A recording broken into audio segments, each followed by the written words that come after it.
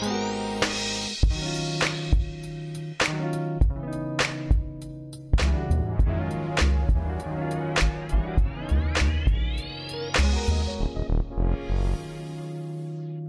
Yann. Welcome to Scouting for Growth.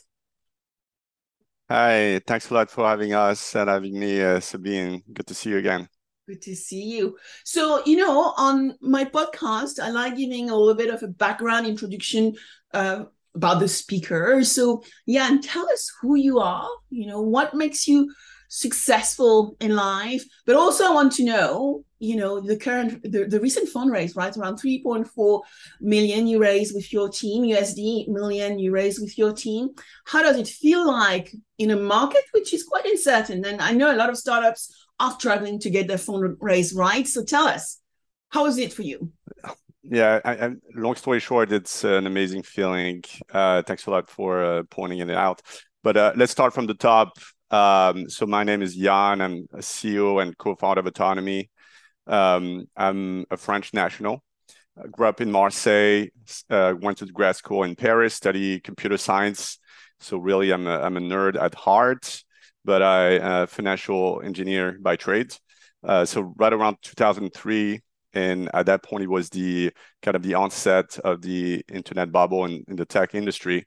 Decided to redirect it myself towards financial services, and I moved to the US. I found a job in Wall Street in New York in 2003, and essentially I never left the US. So I spent my entire career in capital markets, risk management, and technology in US, in New York specifically, at several financial institutions, brokerage firms. And from 2013 to 2020, I joined CitiGroup in downtown Manhattan. Essentially wearing two hats. Number one, I was the head risk manager for structured credit and emerging markets for quite many years. But more interestingly, in 2017, with the digital asset ramp up that we encountered, I got involved into emerging techs, deep tech, and blockchain within the Citi Ventures innovation arm.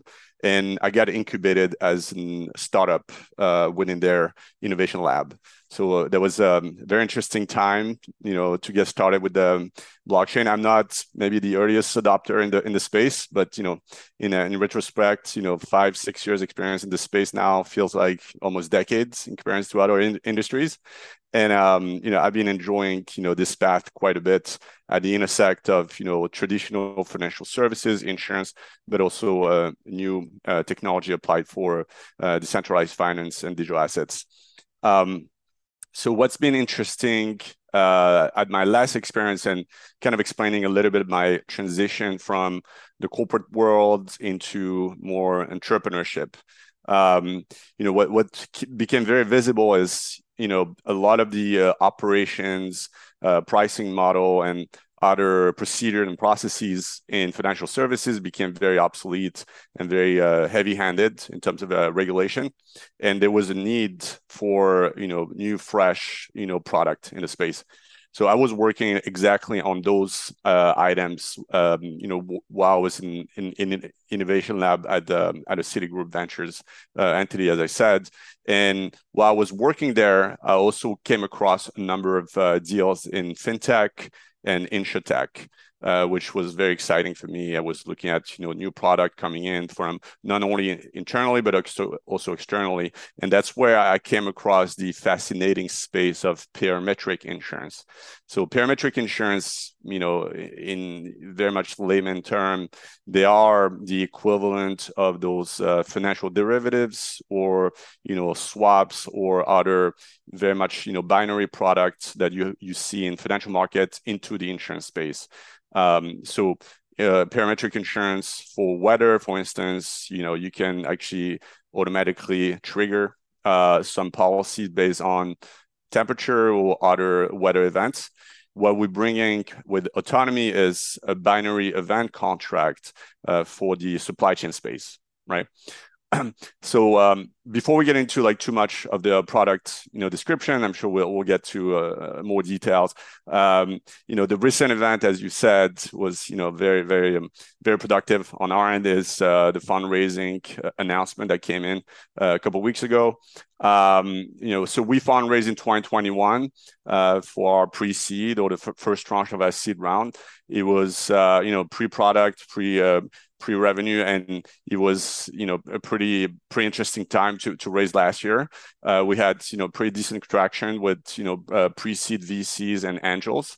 And this year I was kind of struggling, tremendously, considering the circumstances, right? The high inflation, rampant, inflation trend that we saw, the political climate that's been very much a headwind for everyone, coming from Ukraine and Russia, some other tensions coming from the more east side of the globe. And you would think that an early stage startup would be struggling enormously for fundraising. Turned out that our fundraising campaign was actually more productive this year, and I'm very glad that we managed to close it out in less than 3 months. So yes, as you said, 3.4 million raised.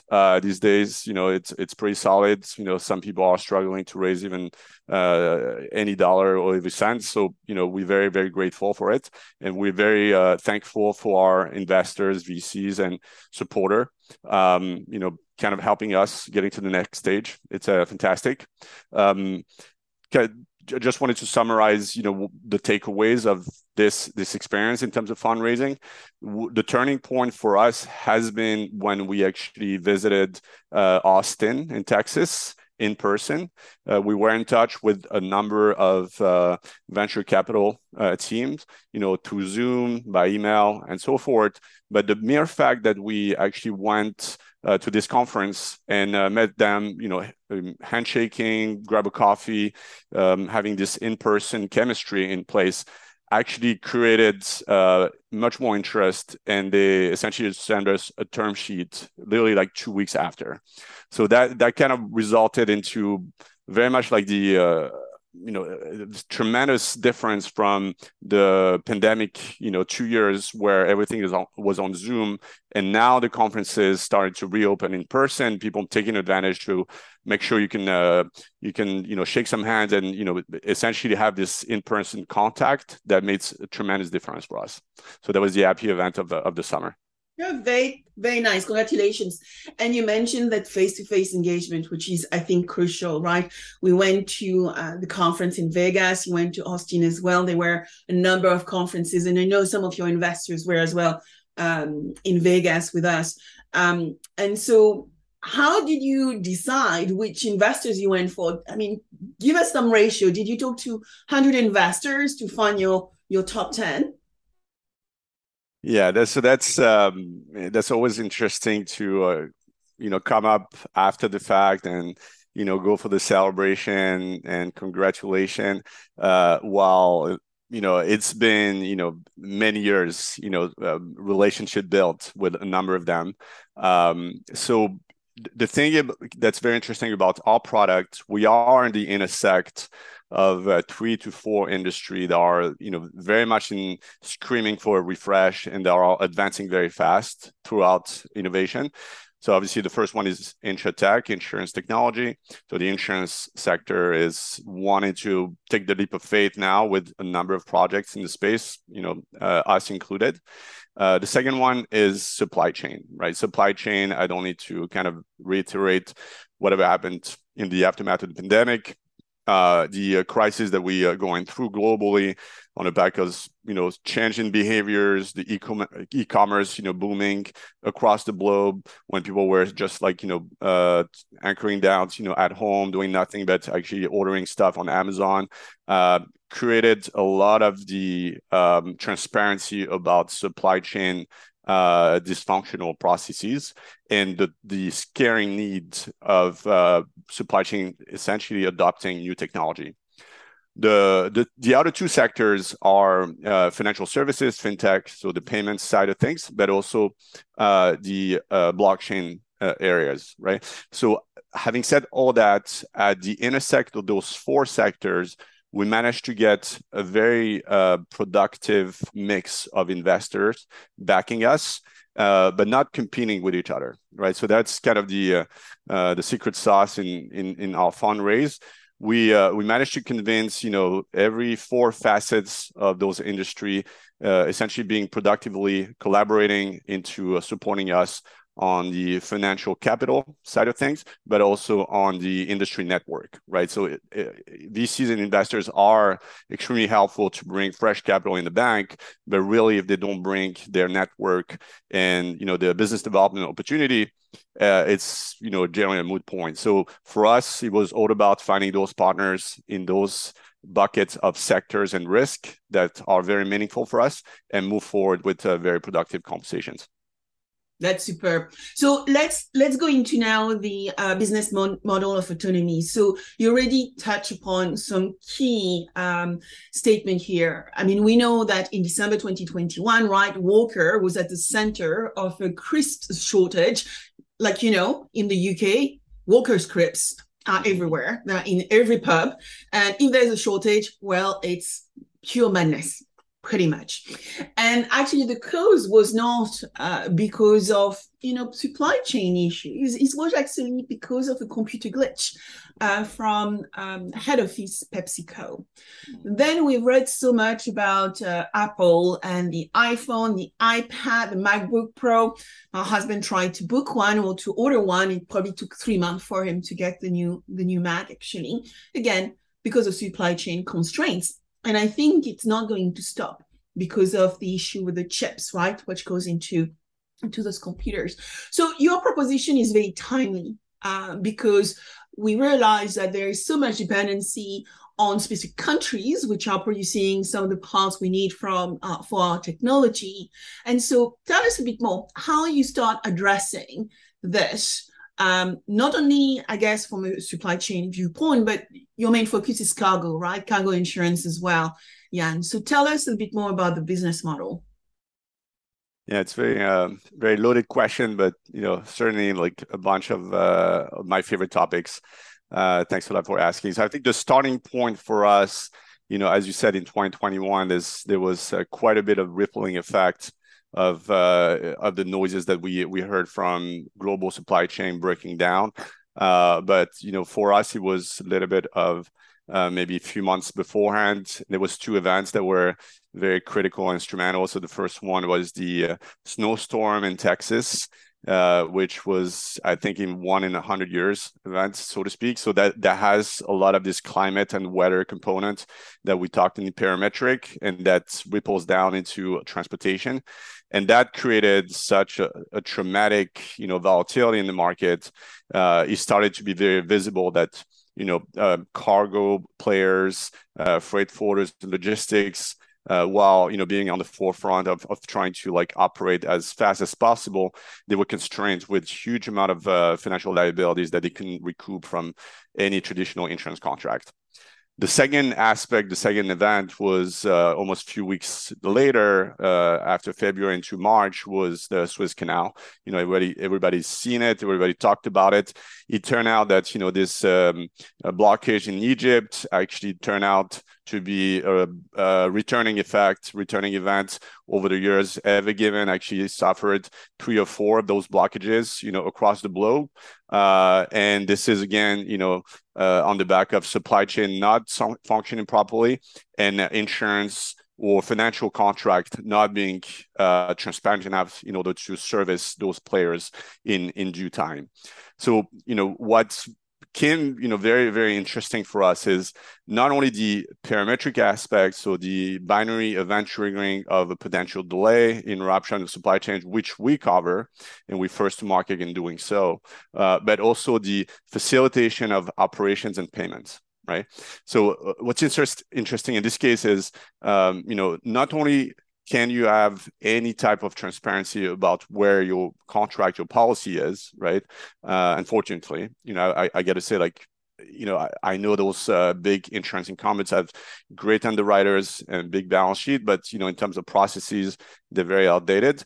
But the second piece that's even more interesting and more upsetting is when you get approved for a client, which doesn't happen very often, quite frankly, next thing you know is that, you're gonna have to wait for a check in the mail and go to the bank yourself. So I'm being a little cliche here, but I'm not too far from reality. And the response that we have here is kind of integrating a full-blown fund management infrastructure that's based on digital wallets, right? So we believe that if we have the right infrastructure to collect premium, manage collaterals, and settle compensation payments within this very much ring-fence and consistent infrastructure for digital payments, then essentially we can be creating a very streamlined process. So this is exactly what we did. We don't want to ring-fence the client-facing payment solution, the collateral management, which is in the middle, and eventually the claim, which is also like a different entity in the traditional space. For us, is one single platform. Everything is operated in one single unit, and that can be streamlined for both the clients, the operator, and the reinsurance carriers on the back end. So one thing which I think is extremely interesting, though, is that when you look at what you are doing is, when we think about core systems in insurance, we see them in a very specific way. But what you are saying is that you can actually rebuild in some ways the core system to fulfill the customer needs better. In this case, is the risk manager within the supply chain environment, cargo, insurance frame, right?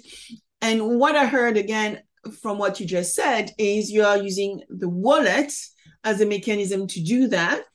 And I wonder whether you can also help us understand, therefore, the difference between a hot wallet and a cold wallet. I assume what you are doing is probably more ring fence.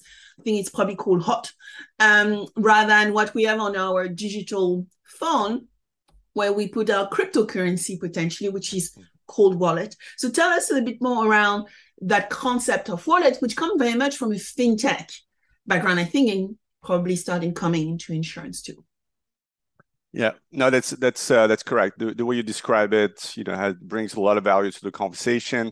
What I want to avoid is getting in too much into this crypto conversation, so that potentially like insurance or supply chain actors might be like little scared or afraid. In order to just clarify the infrastructure that we integrated, they're essentially like a ring fence, so a private wallet infrastructure that create the bridge between your bank account, your credit card, which is what we call fiat currency, US dollar, GBP, euro, and whatnot, into our internal digital assets, which is essentially how we manage the funds on an independent basis. And there's no open market on the back end, right? So it's not like we're trading in and out some cryptocurrency, not at all.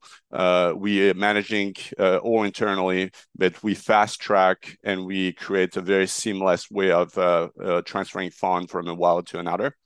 And all that brings a couple of values to the clients, but also the stakeholders, right? So that brings transparency, right? So everybody knows at what point how much money was collected, how much money was essentially collateralized for the amount of policy that we need to secure, and also how much compensation were paid out. So that goes along the clients, but also any intermediary in the process, such as, let's say, retail insurance brokers that distribute our policy, and therefore they get remunerated through commission. So that also is very transparent. Every stakeholders owns the wallets and they have the money immediately. The second piece is frictionless and speed, right? So because we are essentially using this solution, we can transfer for fund for free between wallets. We don't have to pay transaction fee in and out, which is a big problem in the industry. And the third one is speed, right? So this is immediate transfer. You can get a snapshot day to day of how much premium was collected, how much compensation and reserve are being topped up, in order to make sure that everybody's is risk managed properly. Now, beyond the wallet infrastructure, because you mentioned risk management, I'm a 2 decades risk manager by trade, as I said.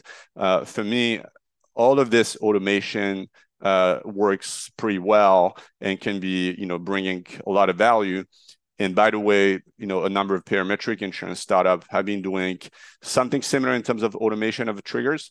What we're bringing on top of it is a full-blown algorithmic underwriting model and also the risk management framework for our syndicates and reinsurance on the back end, right? So what we want to bring is very much end-to-end platform for operation and risk management. And with that, I essentially leverage, those 20 years of portfolio management experience and creating, hundreds of limits in order to create a very, very comprehensive framework in order to operate, underwrite, but also risk manage our assets. Yeah. So I remember when we talked, you mentioned that Otonomi has also an index, right? You are dealing with indices. Can you actually help us understand how this additional component works? Because I can see that from the image behind you, right? Live hair, cargo delay index. Tell us a little bit more about this as well.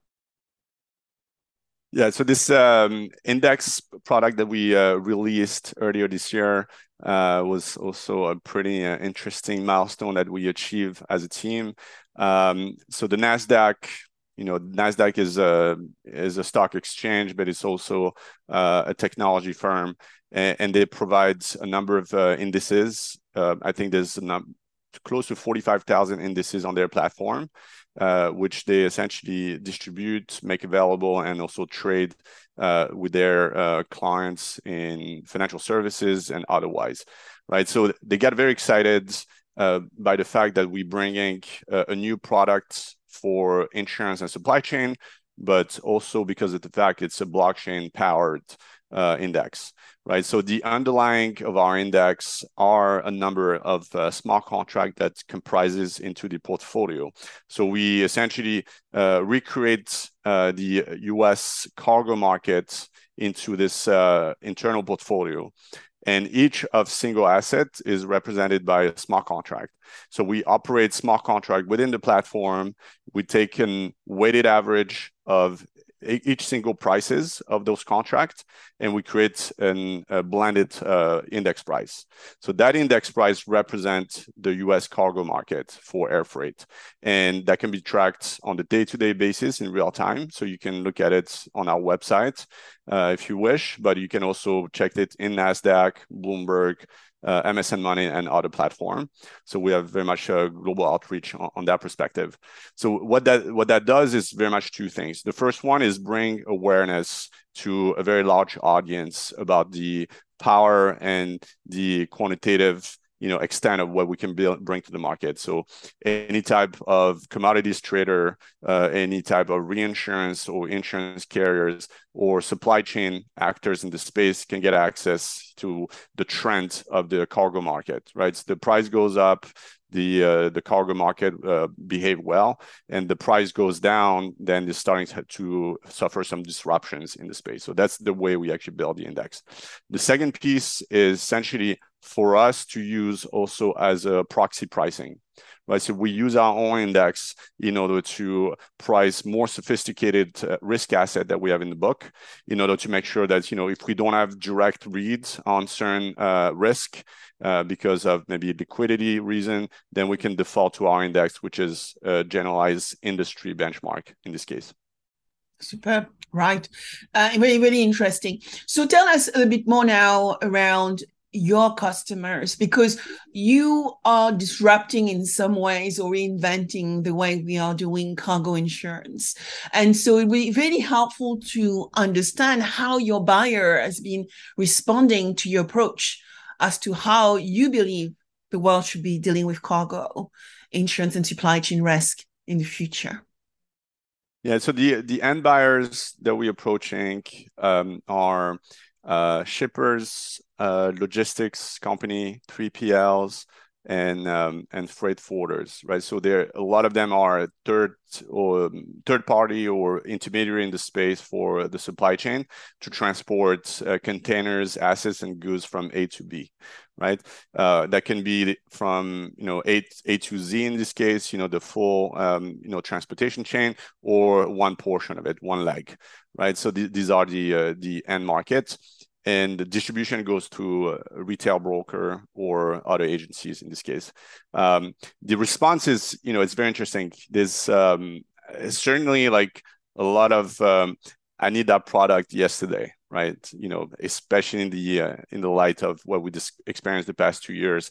It seems like, people think right away, February 2021, earlier this year, the holiday season last year, anticipating this next holiday coming essentially now, right? Developing throughout, Thanksgiving into Christmas. People are just like, scared about like the repeat of last year, and any delay or interruption are going to be, again, very costly for the distributor, the shippers, and the intermediaries in the space. So the freight forwarders in between, because everybody's like, at the mercy of some distribution or supply chain problem, right? And again, unfortunately, the regular contract that they have in place are not going to be helping them recouping any money. So in that case, they always tell me like, I want that product yesterday, obviously. But the second thing is like, we hear a lot of, or at time at least, it's too good to be true, right? So because it seems like, why is it that, my I don't want to name names, but your regular large carrier not capable of providing that kind of product or coverage? Well, reality, what I explained right away is the traditional policy language excludes cargo delay altogether, which sounds like absolutely surprising to everyone, but it is the case, and I think that stems from a number of reasons. Number one, obviously, the historical set of language that we inherited from, almost centuries from, the Lloyd's syndicates market haven't changed that much, right? I think there's a lot of legacy language that's still sticking around, and it's not too productive, but it is what it is.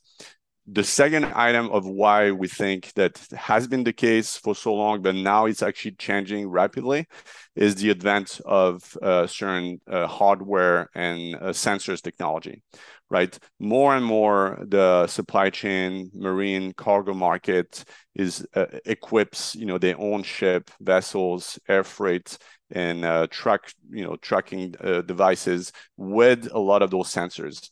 So therefore, what you have is, while it was completely opaque in the past, now you get trillion amount of data in the market that tracks those containers in real time or near time, and create opportunity for parametric products to be arising for delay, interruption, but also some other perils such as temperature rise for perishables, or humidity change for some of the ags product, or any type of fires, water damages, or any theft that can be arising, and that could be detected through computer vision or cameras, that kind of stuff.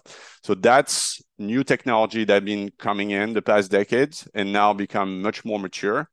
And the beauty of parametric insurance is we are essentially the receiving end of this valuable data. We can organize and create underwriting model and essentially operate automatically on the back of it. Yeah, so that's super interesting. So one thing which I read from, I believe, one of your investors, actually, Yann, is, the use of leading edge technology as part of what you guys are doing in the platform.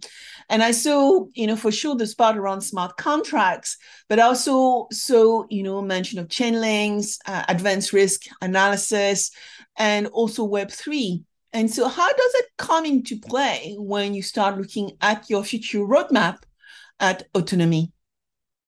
No, it's a very interesting question. I get the why blockchain question mark quite a bit. I think, there's some personal conviction, but it doesn't have to be personal to be also convincing. So, the way I put it when, people ask me is very much 4 pillars of blockchain technology. that makes it, such a compelling candidate for us to use. So number one is scalability. The second one is automation.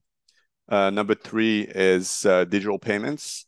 And number four is Web3/DeFi, decentralized finance, which is one of my favorite topics. So now if we want to drill down on those four pillars, number one is scalability with Chainlink. You mentioned Chainlink. So Chainlink is number one API providers for blockchain. So they're called oracles, right? So they are a type of services that connect the outside world with the smart contract, and they've done with encrypted and secured APIs. So it's very important for us to actually get a real use case implemented is to use Chainlink oracles. So the second one is automation, right? So a smart contract is now the representation of a digital policy, right? So the policy and the claims are this one digital entity called a smart contract, and they summarize the legal and economics of the terms, and they're being executed on a fully independent basis or autonomous basis, hence our name. Number three, we talked about it a few minutes ago, the advent of digital wallets and automated fund management is something that's only possible if you have a blockchain integration the way we do. And it's very important that we leverage the transactional layer of blockchain as much as possible, and that part is vital. And number four, as I said, which is my favorite topic, is a little more forward thinking. That has a bit of a flavor of a North Star project overall. But at the same time, we already have some evidence that, sooner or later, we'll be actually creating more and more value on that aspect. So decentralized capital to underwrite and back our policy is, the future for us. I think there's definitely tremendous value in us, using, a variety of capital investors, so capital market investors, but also crypto investors, in order to form capital outside of the traditional route, in order to create more opportunity to underwrite new parametric products. So you already mentioned your expertise, depth of expertise, years of expertise in risk management, supply chain. What does it mean when you build a team? How do you find the talent? You're already talking about the Web3, and I'm not sure there's enough Web3 people out there. So how do you build a high-performing team, and how do you find them? What are the new roles you have to create, actually, Yann? Yeah, so it turned out that team building or creating the right team for the right product is the biggest challenge that I've faced so far. People say fundraising is the toughest, or finding capacity with Lloyd's or otherwise is tough. Everything is pretty tough. I agree with that. But finding the right staff, the right team members, the people you can trust in our core team, because you want to have someone that share your vision and that it's going to be moving as fast as you can, and also kind of suffering through the peak and troughs, but still being resilient after all that is very special. And it started with a bit of luck. Luck has been pretty present in my life. I cannot deny it. So I gotta recognize it and being grateful for it. My two co-founders are tremendous guys in the space. Sebastian come from supply chain and automotive, and it was bringing initially a lot of those ideas of why we believe that parametric insurance can actually work well for transport, right? And we should be branching out from the traditional, let's say, climate or weather use cases of parametrics into something a little different and very differentiating. My second co-founder is Jeremy, my CTO. He's a security and blockchain expert with obviously 12, 13-year experience in web stack, so very much a full stack engineer, very much established in the space. And he's been bringing a number of ideas in terms of how we can use smart contract, DeFi, and other features of blockchain. So that was the core, three guys, working together in order to create a prototype, create a first product, and get the initial investor excited about it. The second stage has been to create, more engineers and more business people around us in order to start, having more, more strength in terms of operation, pricing, marketing, sales, but also brute force engineering. And that's been coming with a variety of channels. It's been thankfully from one of our partners, which is an agency providers for contracts and engineers.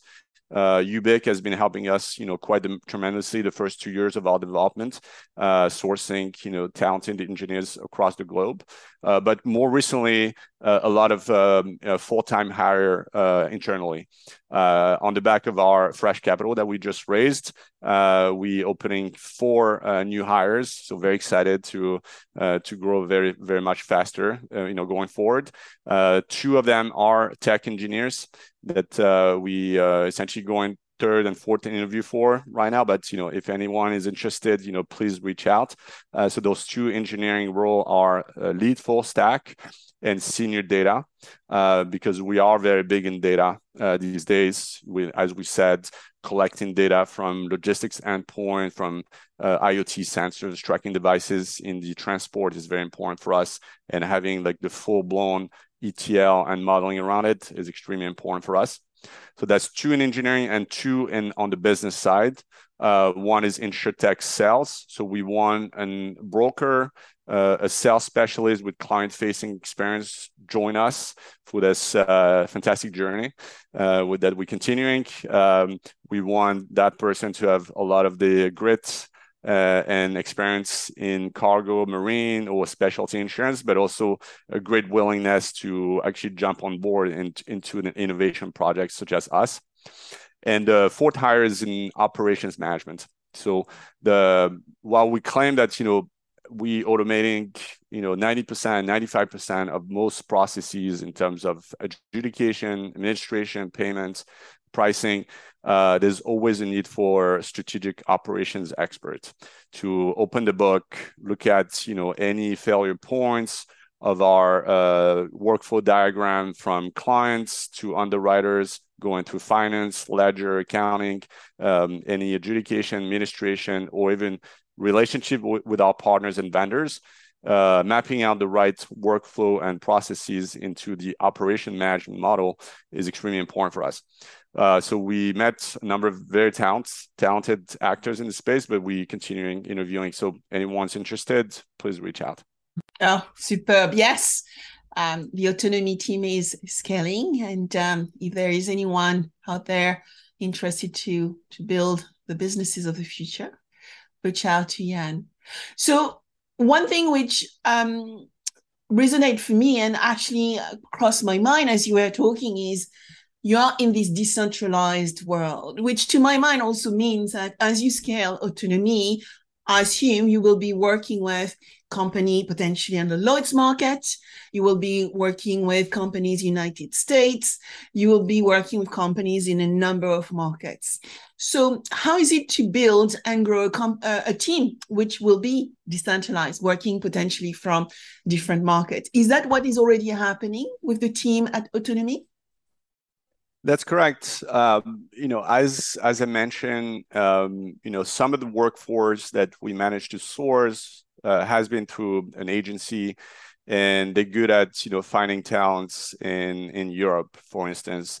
The competitive pricing is one area, but also like a different vision that they bring to our technology infrastructure is very important. So one of our talent database engineer is in Portugal, but we want to explore other areas. As you said, Lloyd's is one of our partners in many aspects. We spent 3 months in London. I was living in Mayfair, going to the city every day within the Lloyd's building, because we spent 3 months within the core number 8 of the Lloyd's lab. And that's when we met Sabine. So that was, a very happy event for many reasons. And, we enjoyed a lot of the insurance expertise that we managed to gain over there, but is an extremely well and depth of talents in terms of engineering, fintech experts on the London market. So certainly that's one of the areas that we continue exploring for new hires, certainly. Now, having said that, because we are by nature a distributed, model, we open to be on both sides of the pond, right? So we have New York talents in the team. We have Boston hires. We also have Denver, Colorado, but we open to other hubs that actually were created throughout the pandemic. I'm thinking about, Miami, which is a big, tech hub now, St. Louis, Atlanta, Chicago, and I may forget others, but it's very very encouraging to look at the nationwide and international mapping of talents that we can actually source, because now that's there's less constraint about to be in person all the time 100%. There's many more opportunity to actually find some talents which are not constrained to actually pay the high rent for New York or San Francisco, Silicon Valley, but still, are actually top-notch players in the space. Yeah, that's so important, right? To find the talent at the right price. And now we can all work remotely, and we can still have a nice lifestyle, potentially find the best way to remunerate, and potentially look at different benefit package, let's say. One thing which crossed my mind is that you have an MGA license for Otonomi, right? And so how does that play to make your business much more easy to deal with? Yeah, so just as a caveat / disclaimer, so the MGA license is provided by one of our partners in the UK called Pro Global. So we are incubated within their platform for the first stage of our licensing. Now, what's also true is we have intent to get our own MGA license in the US, as soon as possible. So that's a process that's going to be starting, in the next few months. I'll keep you posted on the timing. But the general sense is, those MGA incubator are pretty good at getting you started and getting you to start trading as soon as possible. But really, they don't want you to stay on their platform too long. It doesn't make sense, because they're good at launching business, but when you are up and running, they want you to actually become autonomous and independent. It is exactly what our strategy is going to be. The second thing is, a US MGA licensing is extremely important. It's pretty complicated to obtain. We have great legal teams going to be helping us on that perspective. But the holy grail for us is obtaining cover holder status eventually with Lloyd's, and that's also a process that we are closely looking at. I think it's very important to stay very close to our one of the most meaningful partners in space, so the Lloyd's syndicates, and to continue being within their ecosystem and having the cover holder status eventually. Yeah, thank you for sharing. So here's my last question for you. What would be your last word of wisdom for people, out there, who are aiming to be inspired by the work you have done already and you are pushing along, but also for those looking for maybe finding new partners or talent coming to you? What would be your last word of wisdom for the people out there? Audience would include investors, I would call entrepreneurs, but really I call them corporate venturists, the innovators who are working for corporations, building CVCs, but also trying to work with companies like yours and, your colleagues, the young entrepreneurs.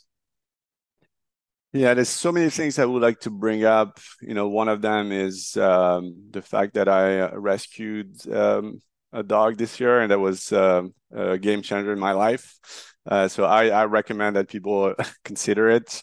But more seriously, I had, pretty much the same conversation over the years. We saw in 2020, with a prototype. It was even an idea before a prototype. And we had a productionized product eventually. And then we started to have one traction from one reinsurance, and that created more interest from other carrier. So the iterative process of essentially recognizing small wins and bootstrapping on this small wins to create the next win is what's very inspiring about being an entrepreneur overall. And kind of the flip side of that conversation is, is as corny as it sounds, but never give up, right? There's a lot of entrepreneur that's going to have, maybe good ideas or some funny, app, idea formation in their brain saying like, that's going to be the next $1 billion idea, whatnot. And beyond the 3-4 months, they gave up because they faced the first challenge. I got to say, I fell 99 times and I stood up 100 times. So that's why I'm already standing right now. And that takes a lot of grit. That takes a lot of belief. But, anyone is capable of doing it, I believe. Yeah, you're absolutely right. I think being really focused and driven. And, in the US, we use often this term like hustler, or like being a hustler, right? Being able to actually stick with one's commitments and just getting it done will be very, very important. Well, Yann, thank you so much for joining us on Scouting for Growth. If people want to find you, where do they go? Yeah, so you can find us on our website, otonomi.ai, OTONOMI.ai, or you can send me an email directly, Yann, YANN, at otonomi.ai, and I'll be sure to respond, pretty quickly.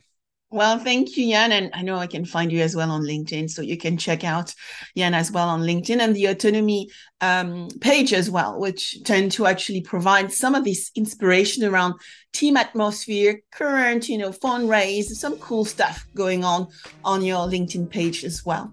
So Yann, thank you very much for your time. And I look forward to seeing you soon. Thanks a lot, Sabine. It was a pleasure. Talk to you soon. Talk to you soon. Bye.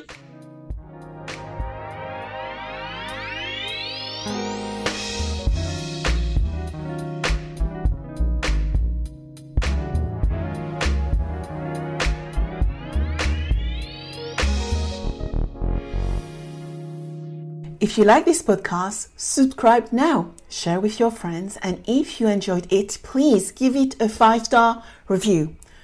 Also, if you want to cover any specific subject with me, contact me on Instagram under Sabine VdL Officials or LinkedIn under Sabine VdL. Thank you.